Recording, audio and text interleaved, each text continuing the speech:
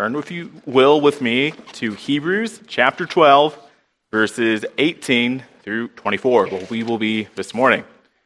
And for the handful of you that I have not had the blessing of meeting yet, as I've been at this church for the last 5 years, I'm Timothy Martin, and I've been on staff for about the last 9-10 months as a pastoral resident, which means I'm pretty much a full-time intern, or a bit of a professional Swiss Army knife as I do different things across the church.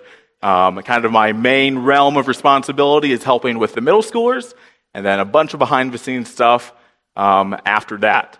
And everything I've been asked to do, whether it's small or big or somewhere in between, really, honestly and truly has been very easy for me to do because I love you guys. This church has been a home to me in every meaning of that word for the last few years, and it's been a privilege to serve in a fuller capacity for the last 9 months. There's been times of laughter, singing, family meals, discipline, correction, teaching moments, and deep personal relationships. So while Heritage Bible Church is not perfect, it will always be my first memory of what a truly healthy church looks like. And I understand now from Paul's perspective what it will be like to always keep a certain body in remembrance and prayer for them. So I will be praying for you guys as I continue my residency here, and I would appreciate your prayers. I've been able to be here on your support, both through prayer and financial gifts, and it's been a blessing. Now, let's give our hearts and minds and full attention to God's Word, and we will read it together. Hebrews 12, starting actually in verse 12. Therefore, lift your drooping hands and strengthen your weak knees, and make straight paths for your feet, so that what is lame may not be put out of joint, but rather be healed. I'll drop down to verse 18. For you have not come to that what may be touched, a blazing fire, darkness and gloom and a tempest, and the sound of a trumpet and a voice whose words made the hearers beg to hear no further messages to be spoken to them. For they could not endure the order that was given. If even a beast touches a mountain, it shall be stoned. Indeed, so terrifying was the sight that Moses said, I tremble with fear. But you have come to Mount Zion, and to the city of the living God, to the heavenly Jerusalem, and to innumerable angels in festal gathering, and to the assembly of the firstborn who are enrolled in heaven, and to Jesus, the mediator of a new covenant, and to the sprinkled blood that speaks a better word than the blood of Abel. The word of the Lord. Have you ever, maybe, not that you would ever make mistakes, but if you did, misidentify a relationship that you were in? So just this past week, a friend sent me a screenshot of a freshman he was supervising who had mastered the art of diplomacy with teachers. Needing an assignment corrected, he began his eloquent appeal with a, "Hey, Dave," to which the professor responded, "Excuse me, what?" And he quickly fixed it by saying, "Hey, Dr. Dave." He misidentified how close he was with that professor and forgot his place. Maybe you've made a similar faux pas and misidentified one of your bosses for one of your buddies, or teenagers and college students in particular misidentified that friend for someone as more than a friend. Sorry. You thought they really liked you. You were wrong.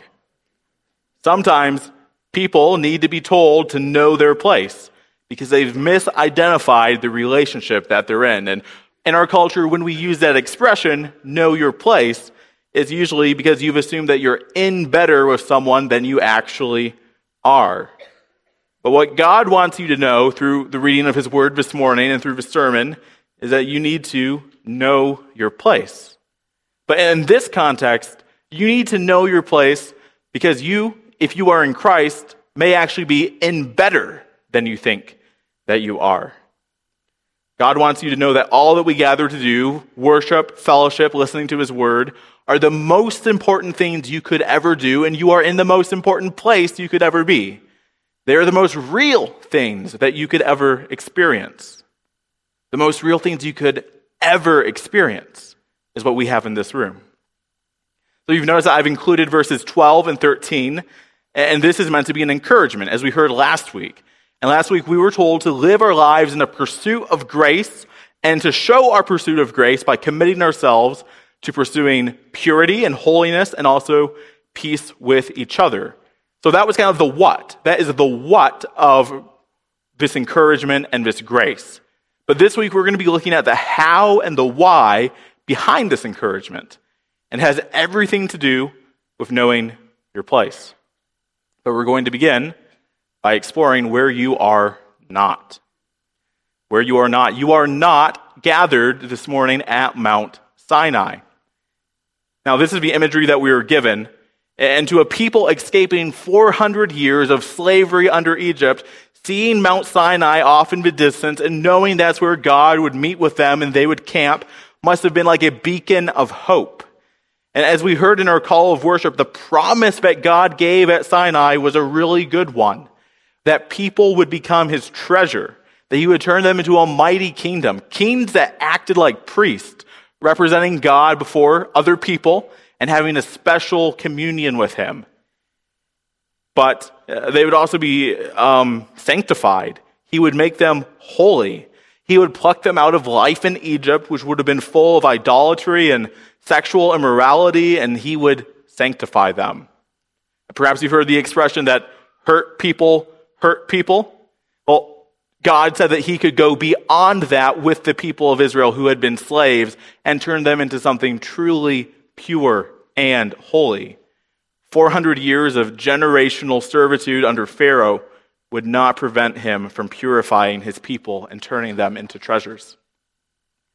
So what could be better than that? It sounds like a really good deal. So furthermore, we're supposed to be encouraged, if you look at the beginning of verse 18, by the fact that we're not there. Look at the text. Verse 18, I think, is subordinate to verse 12.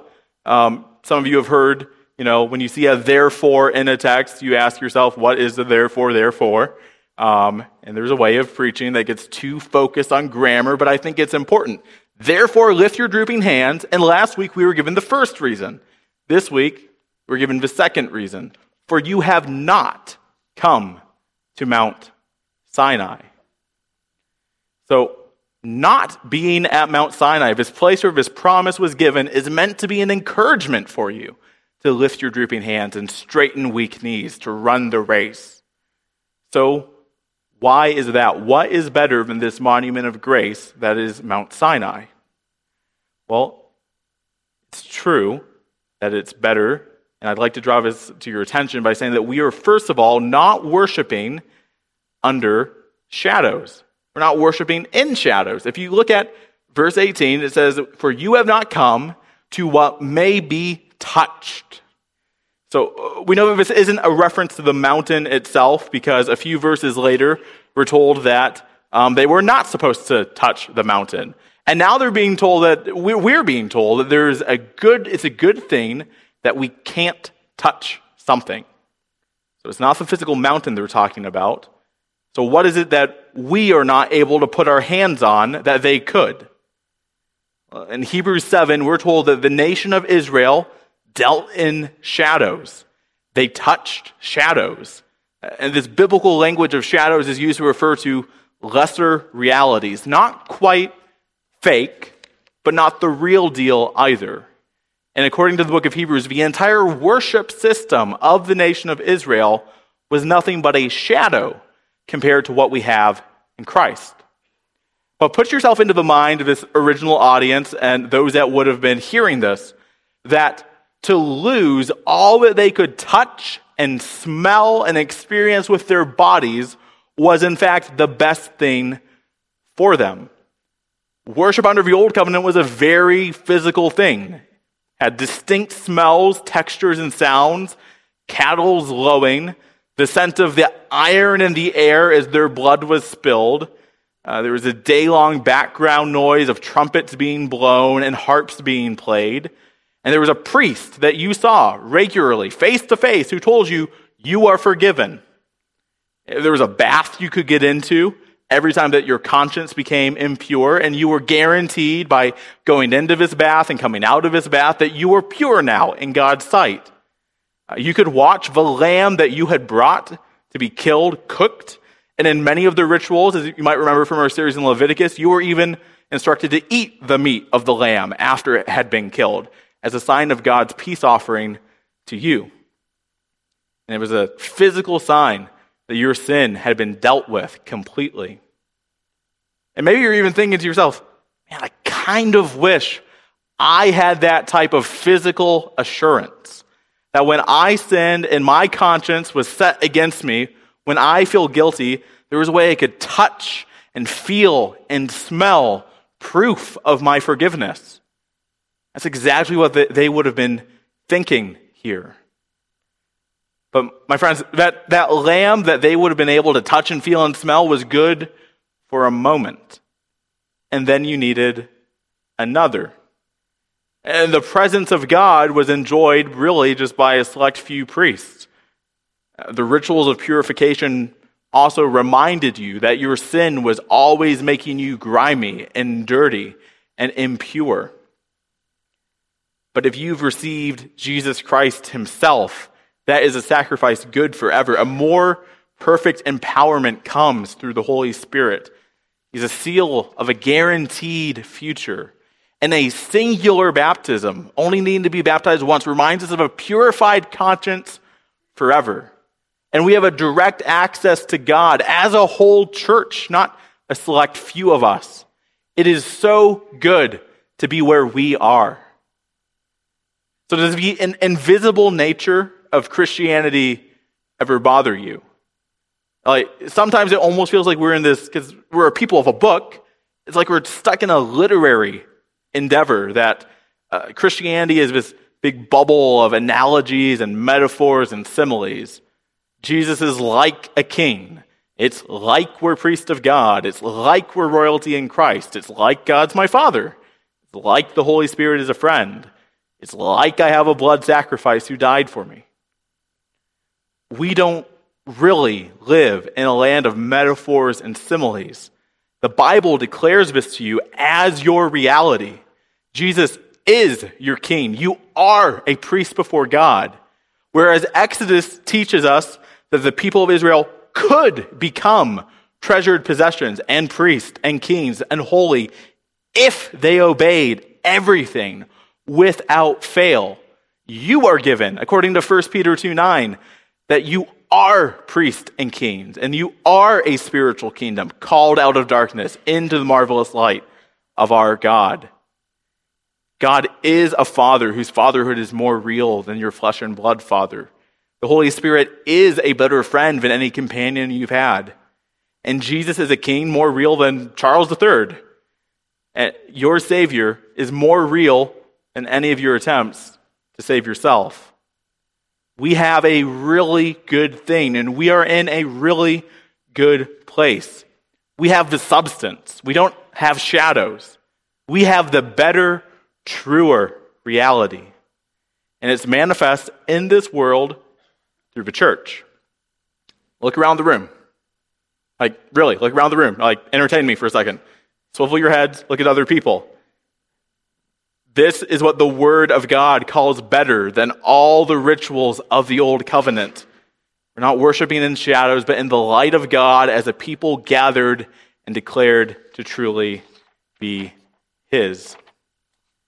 So it's good news that we lack something to touch, because the spiritual reality God has declared for us in the New Covenant is really good news. So what else is good news?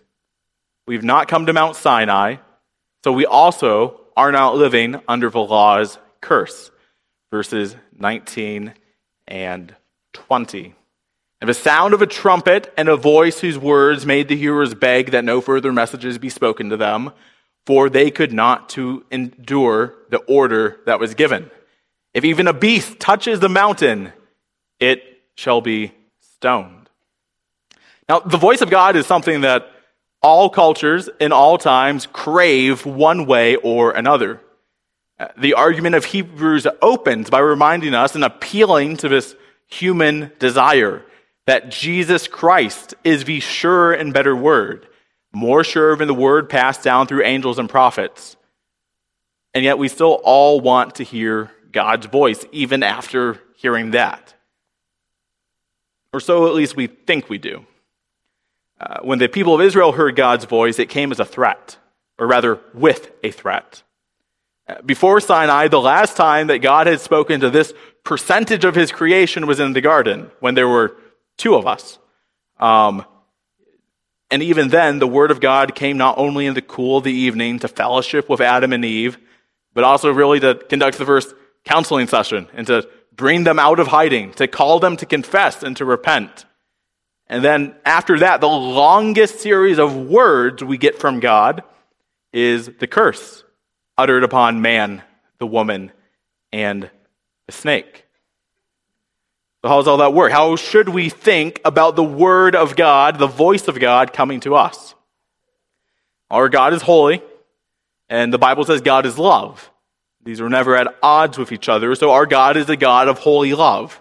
And his holy love comes to us through good news and through bad news. And when it is good news, it doesn't compromise that he's holy. And when it's bad news, it doesn't compromise that it is love.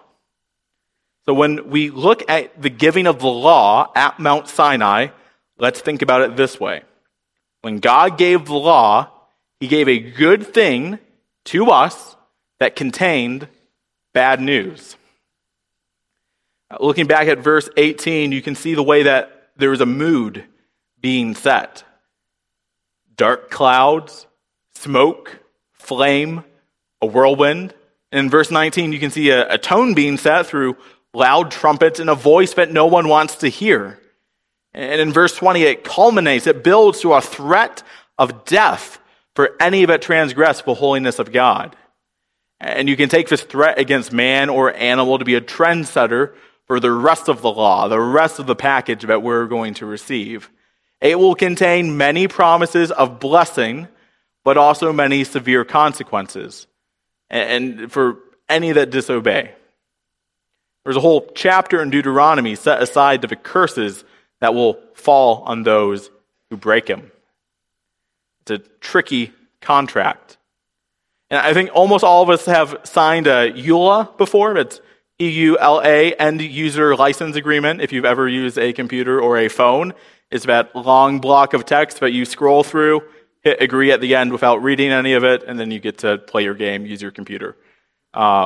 If you own an iPhone or an Apple device, did you know that you are prohibited from operating, supporting, or owning nuclear weaponry? That's in the EULA. That is in there, and it was kind of put in as a joke because so few people read it, but you could have your iPhone turn off if you ever end up owning a nuke. I own an Android, so I'm safe. And the law isn't that different. When we lifted our voice as a congregation this morning and said, we will do all that you have commanded of us, we signed ourselves away to a good thing with very bad consequences for disobedience. So let me list a couple of ways that the law is good. First, the law is good because it shows us God. We know who God is through the content of his holy love in the law. Second, the law is good because it's a teacher. It instructs us on how to live our lives and how to love our neighbor. We would not know how to do that according to our nature. We tend to run from God. We tend to find ways to harm our neighbors, even if we justify it in our mind. And third, the law is good because it's true. The law offers eternal life. That's what Jesus says of a rich young ruler, that if you can keep it perfectly, you can have eternal life. The law also offers justice, the punishment for every crime met with its perfect retribution. Our courts get things wrong. The law of God does not get anything wrong. It was a good thing because it offers us justice. And this good thing brings us bad news. Here's the bad news. You have violated the contract. You signed the EULA and you broke it.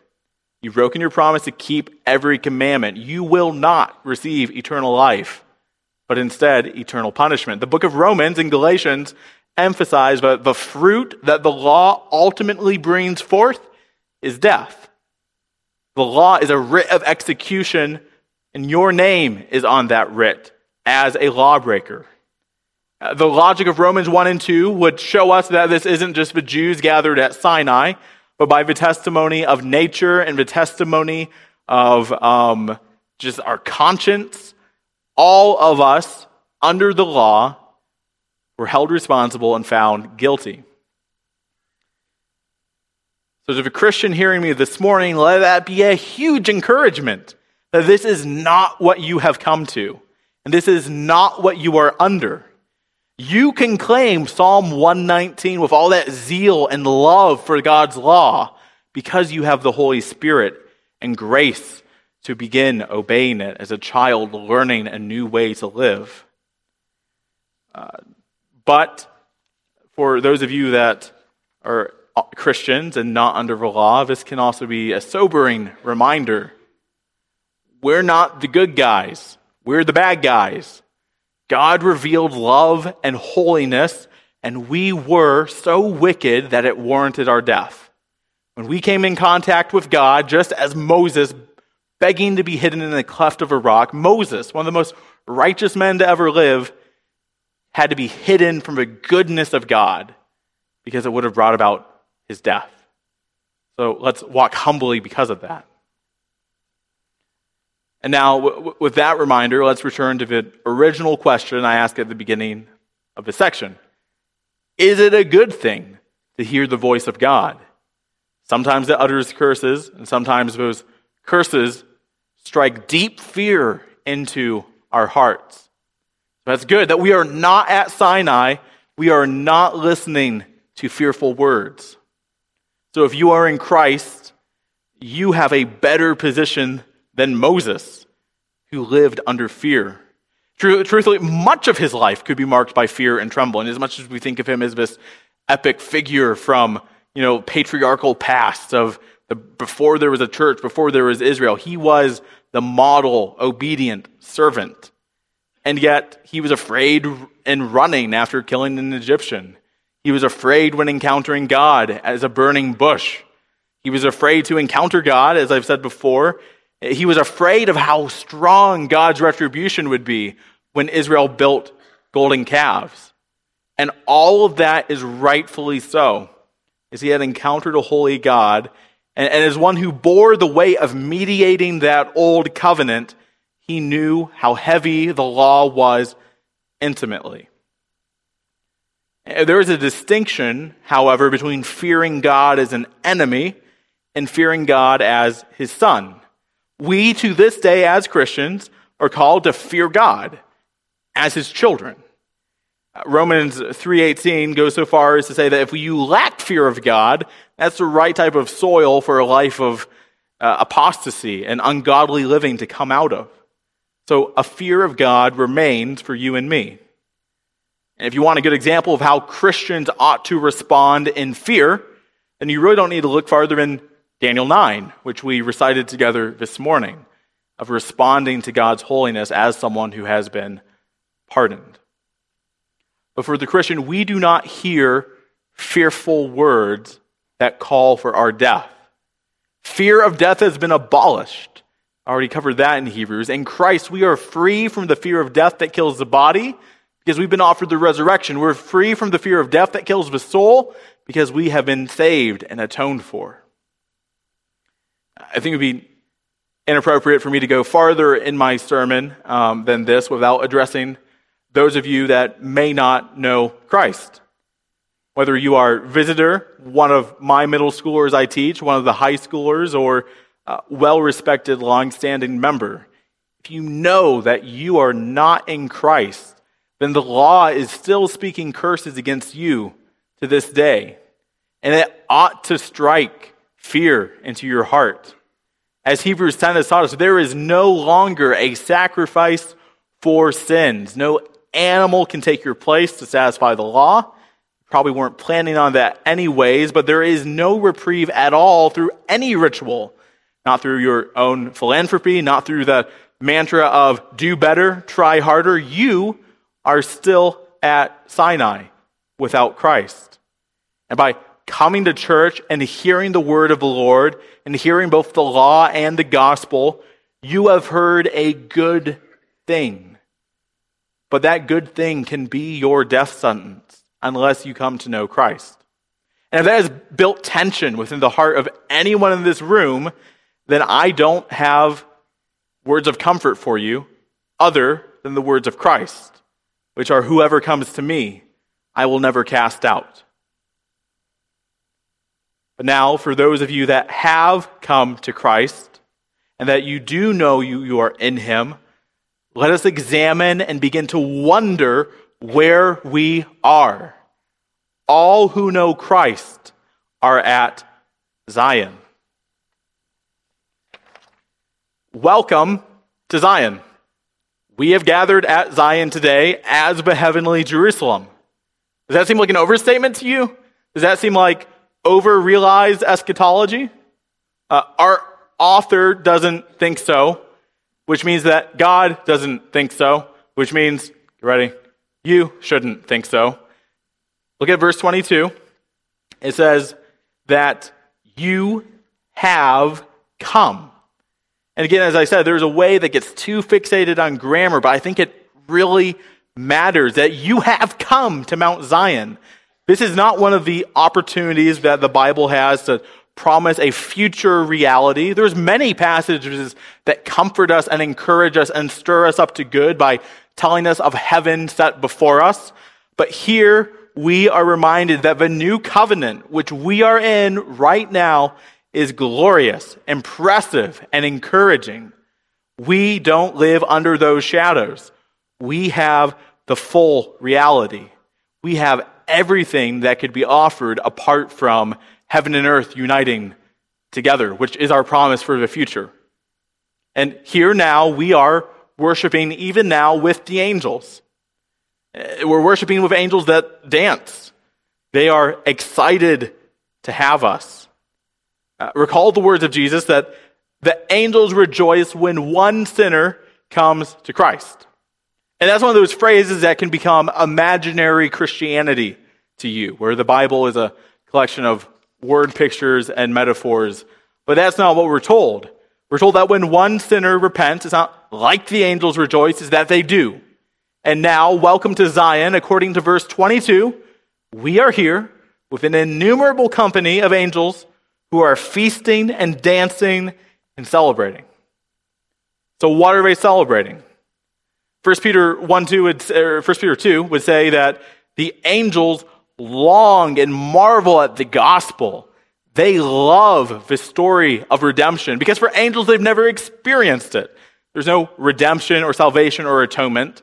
The angels that fell are gone forever. Those that have been loyal to Christ are with him forever. There is no experience of grace because they've never needed it. They will never know death or resurrection. They were blessed to witness God at creation, and they worshiped him from then until now. They also got to see him take on the form of creation and come and save us. They marvel and wonder at a coming kingdom and the subjection of all things to Jesus, their ruler and Lord. The angels love to watch us and worship with us.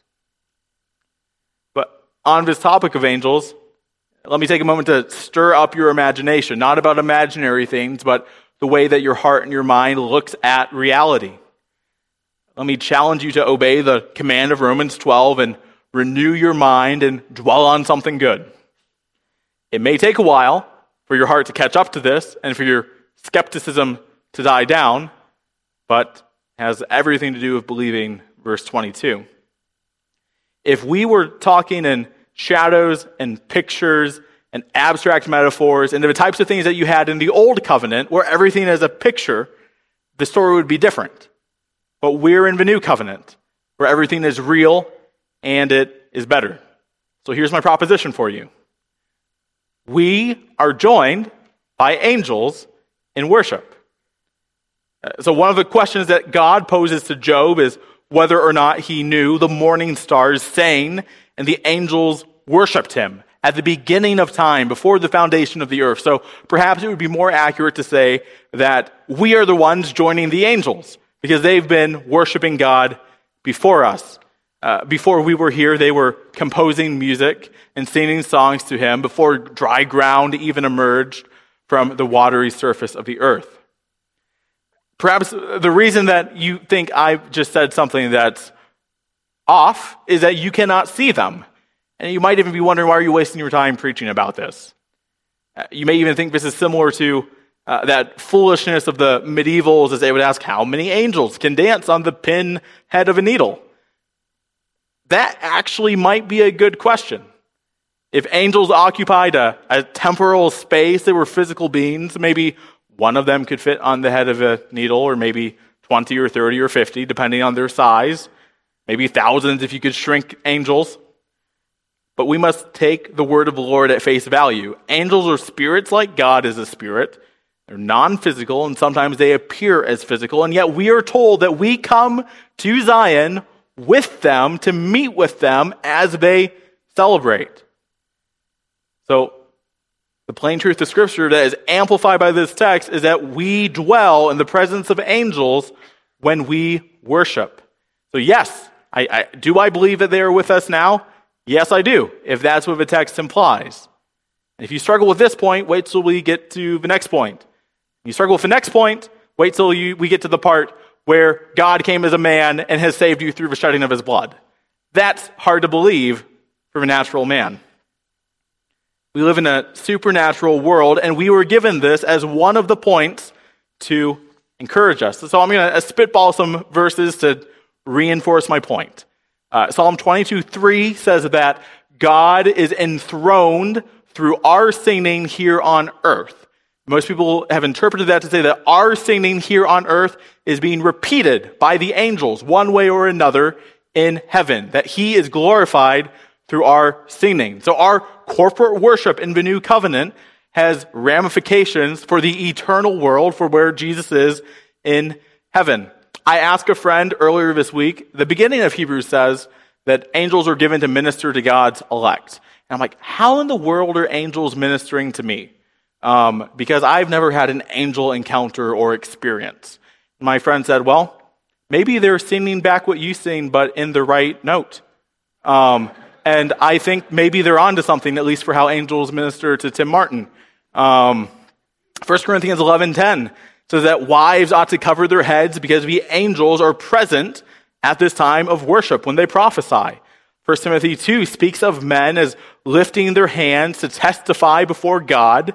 And I could go on and on, that our worship has spiritual implications beyond the reverberation of words in our vocal box. The spiritual reality of new covenant worship is real, and it is so big that all of heaven echoes when we join together to sing. We have come to Mount Zion, to the city of the living God, the heavenly Jerusalem, to innumerable angels and festal gathering. Now on to verse 23, to the assembly of the firstborn who are enrolled in heaven, and to God, the judge of all, and to the spirits of the righteous made perfect. So the second encouraging reality that we have about being gathered at Zion is that we are living with heirs of God. We're going to receive an encouragement about this truth for two categories of people: those that are alive in body and spirit, and those that are alive in spirit only. The first category that we are given is the assembly of the firstborn enrolled in heaven. So who are the firstborn?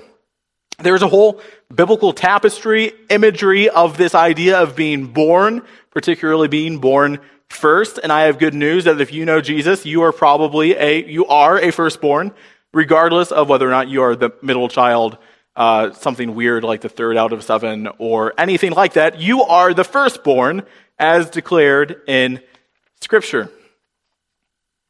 The firstborn, as an idea, or the idea of being born, is spoken of in this context, in a similar context, in Psalm 87.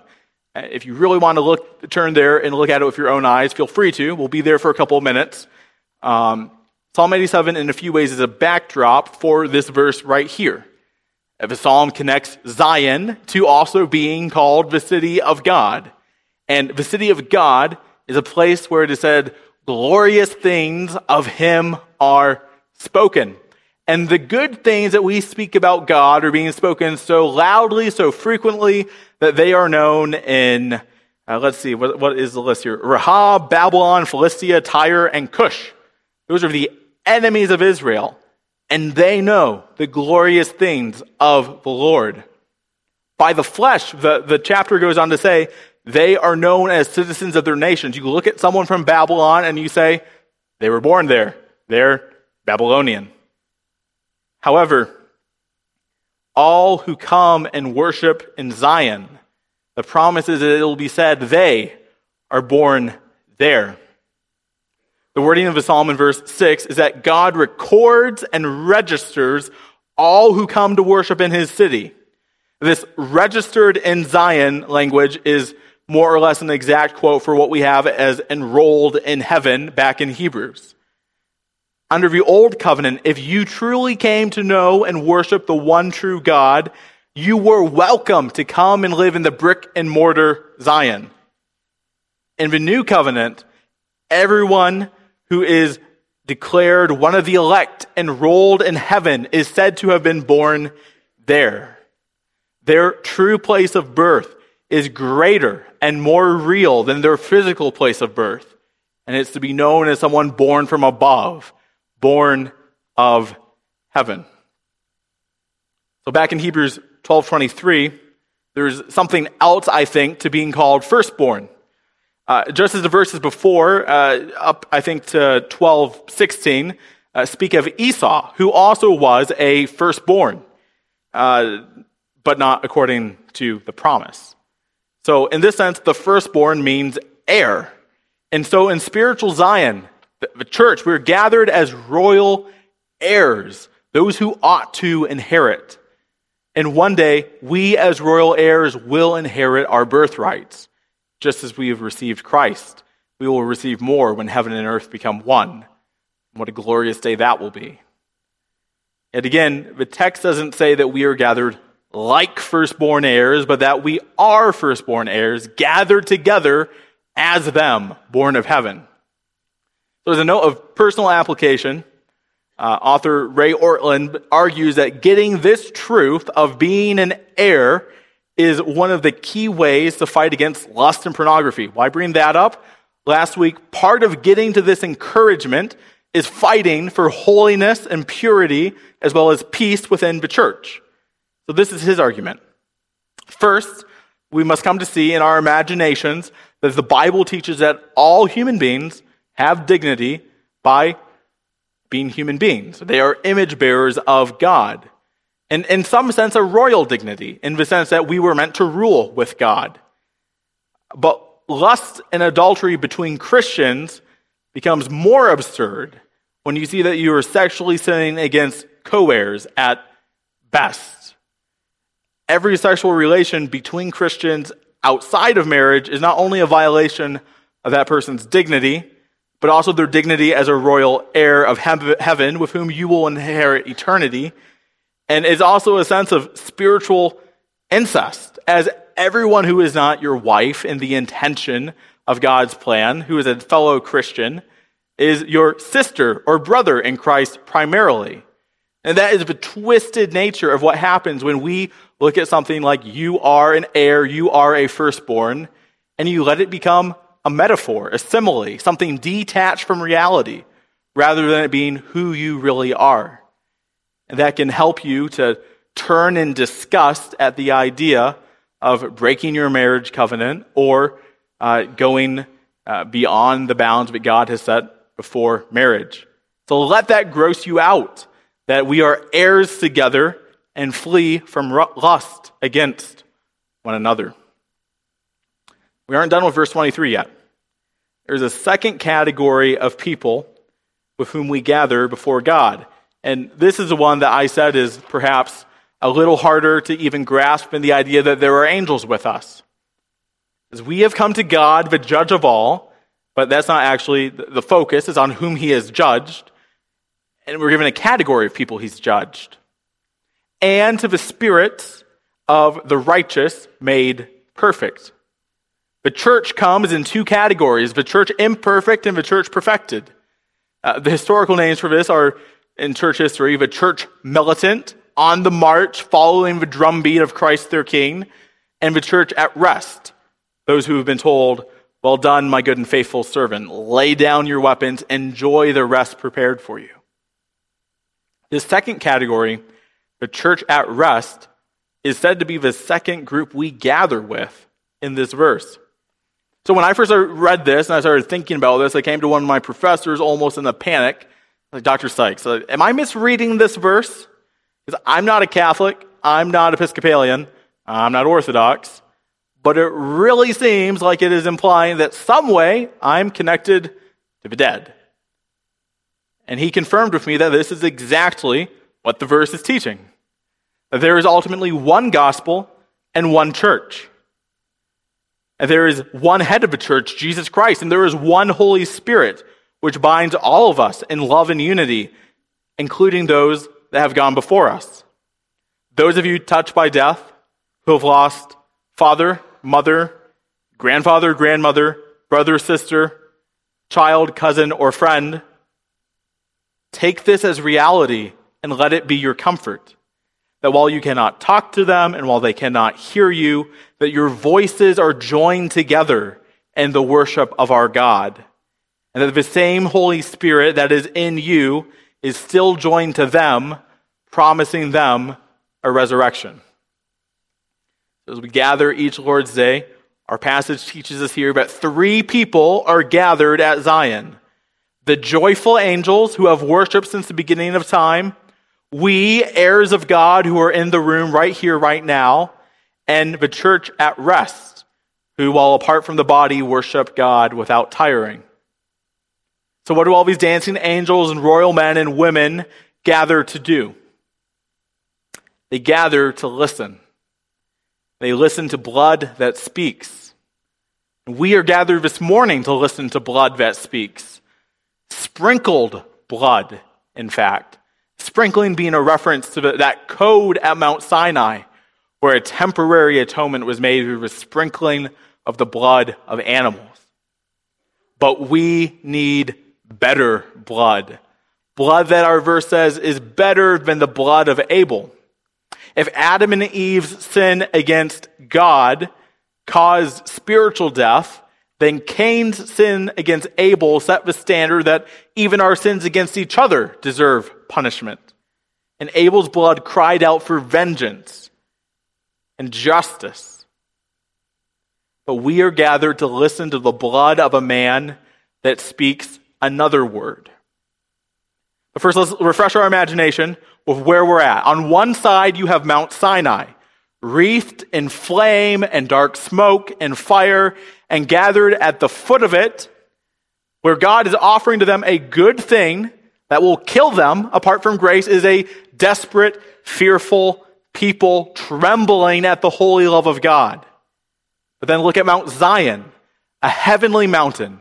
And at the foot of this mountain is the city of the living God, a city full of angels, a city full of royal heirs, the spirits of the righteous dead.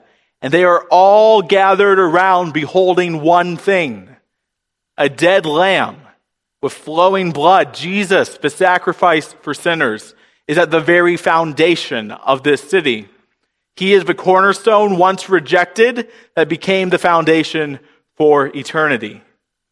And in the words of Charles Wesley, we are gathered around him to say to ourselves, "Arise, my soul, arise and shake off your guilty fears. The bleeding sacrifice on my behalf appears."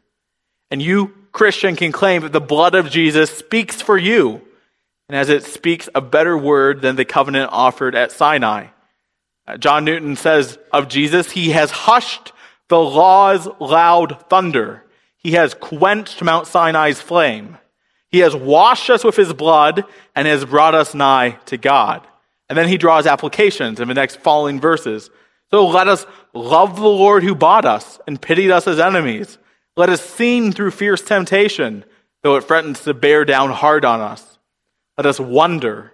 Grace and justice join and point to mercy's store. And in response, let us praise and join the chorus of saints enthroned on high. So those were his applications. What should yours be?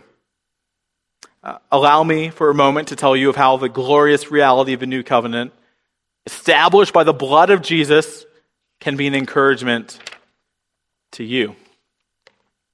First, if you find yourself dragging yourself to church every Sunday, wishing that you could be somewhere better, remind yourself there is nowhere better. This is the room where the promises of the new covenant come to life. The blood of Jesus speaks, come, stay a while, meet your brothers and sisters, use your gifts, be a disciple. If you feel weighed down and exhausted by your work as perhaps a caretaker for an elderly loved one or friend, and you feel like all of your hours outside of work are going to someone who's barely there, remember that Jesus sees your good work and loves it. He saved you for good works. And here on the Lord's Day, come and be refreshed. The blood of Jesus says there is no better place for you to find rest. Last week we were warned about two sins that are no doubt hidden in our congregation: fighting and quarreling and sexual sin. Remember that the sprinkled blood of Jesus has made a way to purity and has brought you into a family of brothers and sisters. The blood of Jesus says, flee sin, obtain grace, find peace in Christ. Do you want a clearer word for your conscience? Perhaps you're seeking an audible word or a dream, or maybe you would like to find comfort in a religion or a movement that's more physical, more ritualistic, more visible. Consider that Jesus is the final word of God. Every other fix is temporary. The blood of Jesus speaks and says, you are forgiven once and for all. Perhaps you do not know if you belong. You're plagued by doubt, a habitual sin, or a past experience that makes you want to withdraw. That's the meaning of apostasy, to withdraw, to run away. Let me encourage you that there is no one like Jesus and no place like the church to find answers. There is nowhere else that can be said, you're at Zion. Everywhere else is under Sinai, under judgment. But the blood of Jesus speaks to you, remain in the church where peace can be found. Perhaps you know you aren't a Christian. Consider that these royal heirs around you, these Christians around you, were not born Christians.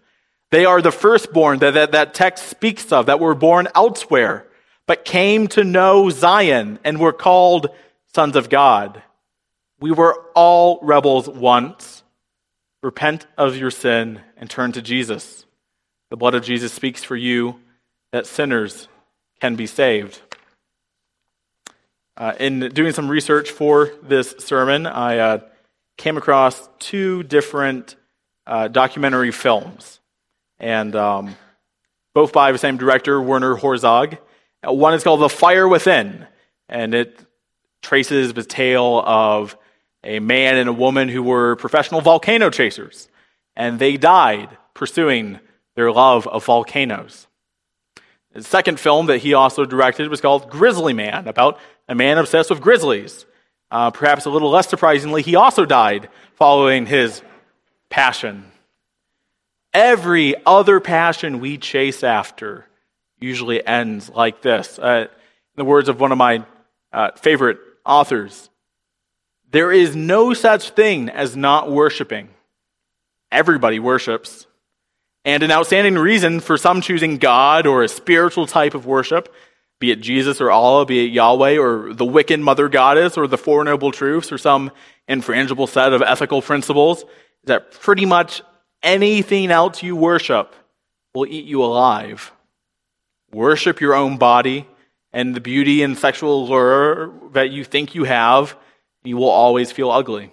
And when time and age start showing, you will die a million deaths before they finally plant you. Worship power and you will feel weak and afraid, and you will feel need ever more, and you will need to feel more power over others to keep that fear at bay. Worship your intellect, being seen as smart, and you will end up feeling stupid, a fraud, always on the verge of being found out, and so on. We're going to see next week that God is called an all-consuming fire, but he is the only thing that you can worship and not be destroyed. Jesus Christ's blood lays at the center of our reality, and local churches are where we gather at the center of God's plan for this creation. We no longer worship through shadowy metaphors, but we join angels in real worship. And we also join the dead in Christ, alive in heaven through song. We no longer live under a curse, but beside co-heirs in Christ and those that have gone before us. And we no longer listen to fearful words, but to the blood of Jesus, which speaks pardon and forgiveness. So welcome to Mount Zion. There is nothing more real than the grace that we have here. Let us pray.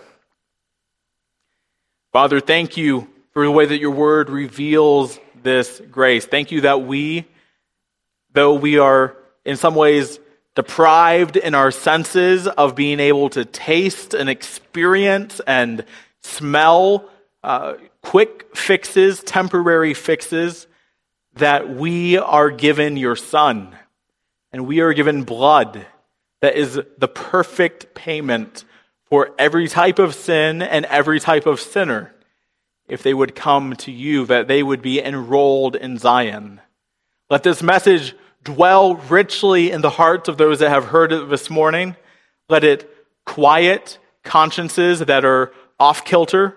Let it convict sinners that do not know you. Let it convict sinners who are your children but running.